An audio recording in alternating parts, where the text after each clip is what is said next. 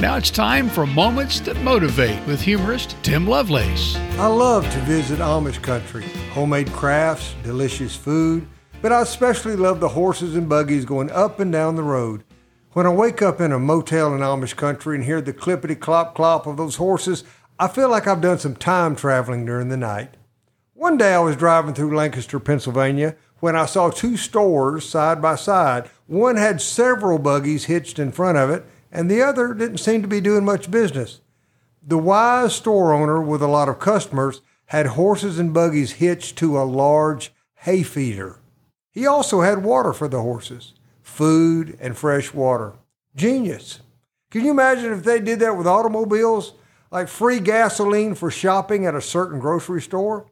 Why, it would take me 12 days to buy a dozen eggs because I would buy them one egg and one tank of gas at a time. But as I drove on down that Pennsylvania highway, I thought about how the store owner could have given away t-shirts that say, "I love horses," or hats with a buggy stitched on them, or even stickers for the buggies that say, "I drive an oatsmobile." Sorry about that one, but it's too late to take it back. But anyway, nothing worked better than the basics of food and water. Sometimes we can overcomplicate the spiritual basics of life. The world is spiritually starving too, and gimmicks are not the answer. There is only one who can satisfy spiritual hunger.